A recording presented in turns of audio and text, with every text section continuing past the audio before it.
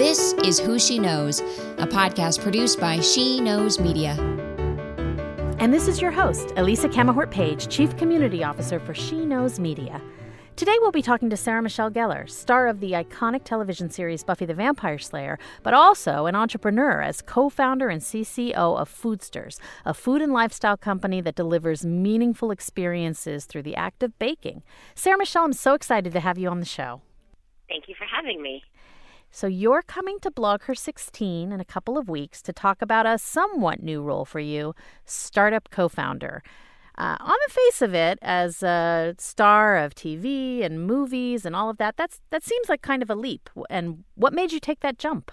You know, I don't think it's as much of a leap as it used to be. I think that the way we look at media and how we consume media is vastly different, especially in the last 10 years. Yeah. You know, it used to be only film actors did film, and then, okay, well, television's okay. And then, you know, now all of a sudden it's, you know, digital content. And I think that role evolves. But I think what's interesting is, you know, as someone in the media, I have a great platform. Yeah. And it's a really great way to get a message across, to get something important, and to show, you know, your fans and people out there a little bit of a different side of you. And there was always more that I wanted to do. And I think for so long actors, you know, they're just actors. They're not capable of more. But I always knew that I was capable of so much more. And it was about finding, you know, the right space, the right project, and the right point in my life. Right. And so you came up with Foodsters, and I described it briefly, but do you want to give everybody the elevator pitch right now? Sure. You know, originally it started just as an idea with our children. My two co-founders, Galit Lebo and Gia Russo, and I all have kids, and we're always looking for activities where we could really spend time and connect with them. I think the thing that we say a lot is that in a society that is getting more and more connected, ultimately all that's happening is we're getting more and more disconnected. And what are those moments where you really connect and spend time? And it always goes back to food. It goes back to the kitchen. Yeah. It goes back to those real moments.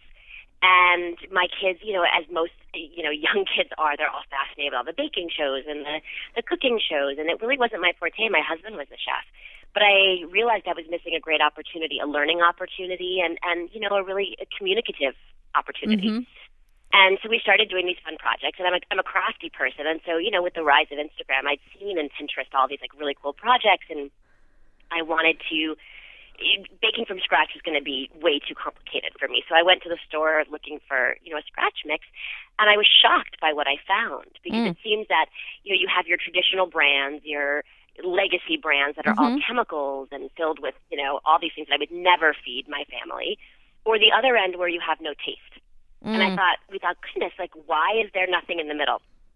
And after really doing some research, we realized that it was a real sleepy category. There was a real lack of someone coming in and speaking to sort of the millennial shopper, which I like to think of myself as. I want a brand that's transparent, that I can trust, where, you know, I know where the ingredients come from. I know, you know, and it sort of has grown from there. So what started initially as a subscription concept and one-offs, we're now getting ready to launch retail next month. Amazing. And you went from thinking it was too complicated, so obviously you needed a mix, to actually creating the mix, which seems a lot more complicated.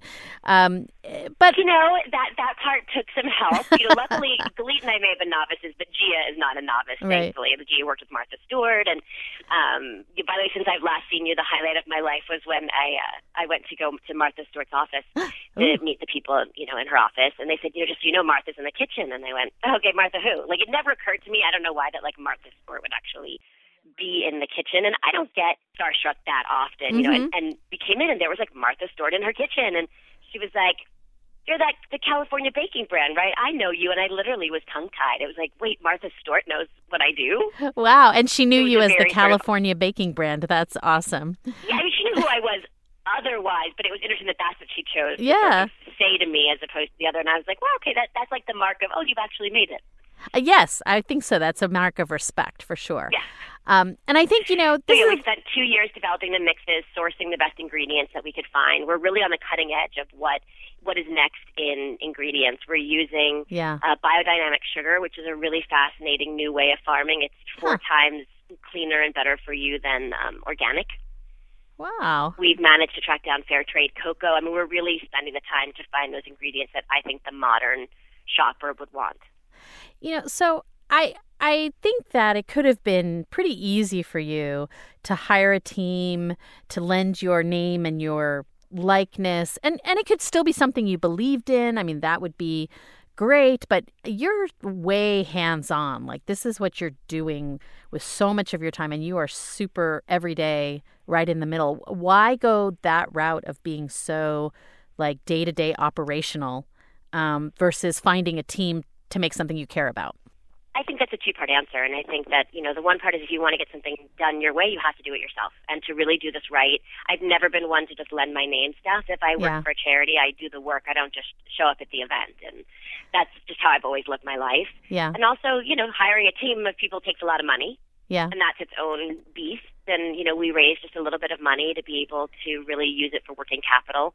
I don't take a salary. Clete doesn't take a salary. We do it for the work and to really make the product the best possible. Everything that we do goes into the product and not paying other people. Yeah. So you've been launched almost a year, I think. You've raised venture funds, and you're dealing with... We launched online in October. October, so not even a year. No, not a year yet. You've raised venture funds. You're dealing with supply chain and manufacturing and e-commerce and now retail issues. So how glamorous is that day to day? I mean, that's you're going right on in. On a scale of 1 to 10, negative 10,000. I don't know about glamorous. It's certainly fascinating. It's interesting. I have a whole new respect for food and where the ingredients come from and how it gets transferred. And also what it takes to really have a startup. I think that we all have stars in our eyes, and we think everything is Facebook and everything's going to be Google, and it's not. Yeah. Oh, that's for sure. I think they call them unicorns for a reason, and by now, most of the unicorns are like, My Little Pony and not unicorns at all. So that's so true. So you're launching into retail. What else is next? What are you excited to, now that you've really been, gotten going and you're starting to grow and all of that, like what are you thinking about that's kind of far forward looking?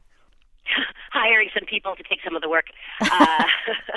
No, I'm joking. We're definitely getting excited to unveil our new packaging, which everyone will see when we hit retail. And also we're switching to completely organic, which was something, we had tried to do initially, but not all the ingredients were as readily available as we've been able to find them now. And all of our high-quality ingredients. And I think just hitting retail and making it really accessible for people and getting it in their hands to try it. At the end of the day, you can have a great concept, but it's a food product, and you only come back when it tastes really good. And I think that one of the things that we've really managed to do is keep the price point accessible, but keep the taste, at the highest point. Right. So where are you rolling out, just so our listeners can know whether to look for it in their area? Goodness, well, we're starting slowly. I think that's the best way to do it so that we can really manage it. Again, we're doing supply chain and all of that ourselves, so it has to be something that's feasible. So we're starting in 2 places, and basically in both of our backyards. So we're starting at Gelson's in Los Angeles and Whole Foods Northeast. So cool. My 2 backyards. So will it be in the Whole Foods in Manhattan? Our office is right near Chelsea Market. Goodness, I have to double check that. I think our first official launch is going to be the opening of the new Williamsburg Whole Foods. Oh. But yes, I would imagine it would be in that one as well. Awesome. Cool. So that'll be our first official day on the shelves is when Whole Foods Williamsburg opens. Nice. Excellent. Which actually might be next week. Next week? I'm thinking it actually might be next week. My dates are all very confused. Summertime is very confusing. It's not the routine, that's for sure. No. So let's brag on your family a little bit, since they were part of the inspiration for Food Stirs and that baking with your family. You all have a lot going on. So I hear that Freddie is also going to be at Blog Her 16 in a couple weeks with his new cookbook. He is going to be at Blog Her 16. It was something I had been telling him about forever, and it's funny. I was telling him he's never been to Austin. Hint, hint, hint. Oh. So I was trying to convince him that a weekend getaway for Blog Her Food might be a really good idea. I can't believe he's never been there, really. You might know some people that are involved in that. I have no idea. I will go back to the home office and look into that. Yeah, just plant a little seed. Somebody might know something about something happening in Austin. Yeah. It's one thing for you to talk about your product or your project and talk about it, but it's another thing to have other people really experience it and be able to talk about it. And I think that was something that I really learned at my first experience at Blog Her, which is when you you really meet people and you work together as a team. It's more voices. It's not just you saying, hey, try my product, it's good. It's other people saying, who have a well-respected following as well, saying, oh, I've tried this and this is great and this is what you can do and this is why. And it's such a great platform for that. And I think it would be really good for his cookbook. It's, you know, it's great for him and I to go and say, these recipes are amazing, you should try them. And it's another thing when, you know, great, well-respected chefs say the same thing. Recently, he had Michael Simon and Mario Batali both like raving over his recipes, and it's such a great moment when that happens. Yeah. So, what has been your experience working with some of the bloggers and influencers that you met at Blogger Food last year, but also just working online? I know you've been doing various outreach and community building. How's that been going? Creative mind. It's like a think tank of creative minds. You really, when you meet the right people, and it has to be the right pairing, and it has to be organic. I think that's something that audiences can smell now when people post or because they're paid to or tout someone else's. You know, you can smell the inauthenticity of it. Yeah. And so I think it people really know when it's organic and someone really likes and respects your product or enjoys, you know, the food. It was funny. Catherine McCord, for example, when she first sent me one potato, you know, it was like I couldn't wait to like tell everyone fast enough how good it was. And that was, you know, I'm not paid to do that. I'm doing that because I genuinely enjoyed the product. I found it easy. My kids loved it. My husband loved it, and he's pickier than my kids. Yeah, that's so true. I think that's one of the core things. You know, people get tired of hearing the word authenticity. Like after a while, it starts to sounds like a buzzword, but it is so fundamental that if you start to dismiss it, you know, you're heading down the wrong path. It's always going to matter. I don't care how many times you hear the word. I have one funny question. So on my Facebook over the last 2 days, a trending topic has been that there is going to be a new coloring book targeted to adults that's going to cover the 7 TV seasons of Buffy the Vampire Slayer. And I find this amazing, it's years later now that they're coming out with this, and B, that people are so excited it's a trending topic. I think I finally outed myself as like an intense super Buffy fan.